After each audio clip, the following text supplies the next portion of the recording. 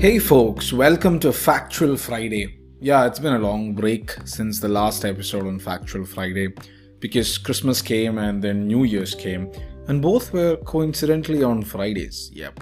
But then we are back again with yet another factual episode today.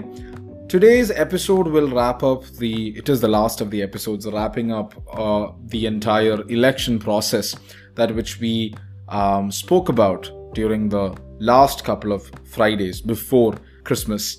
Today we'll be talking about what happens after the election. So after the election, the Cardinal Dean asks the man, the candidate who got elected, do you accept your canonical election as a supreme pontiff?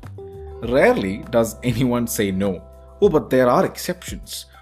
When offered the papacy at the 1271 Viterbo conclave, Saint Philip Benizi fled and hid until another candidate was chosen. Likewise, Saint Charles Borromeo, one of the few cardinals to be canonized, turned down the papacy.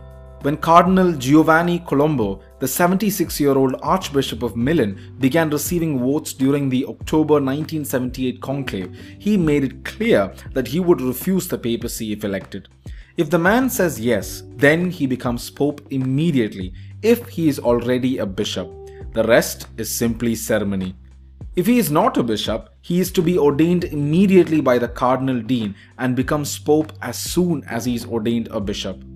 He is then asked by what name he wants to be called.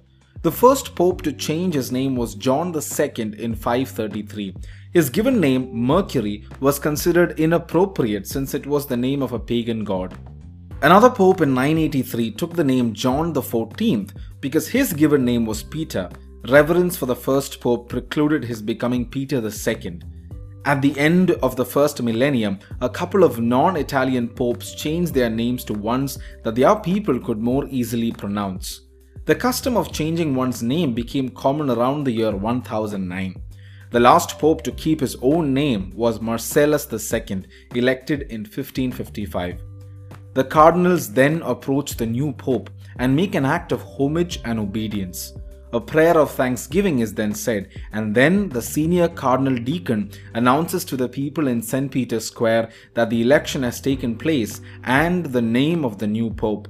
The pope then may speak to the crowd and grant his first solemn blessing, the Urbi et Orbi, to the city and the world.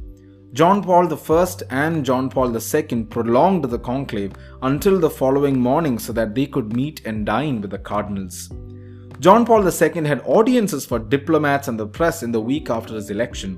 The inauguration mass took place 6 days after his election.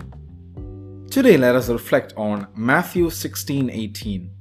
You are Peter, and on this rock I will build my church, and the gates of Hades will not prevail against it. Jesus, Mary, Joseph, keep us safe this day and bless us. God bless you. This content has been obtained from and is credited to www.npr.org.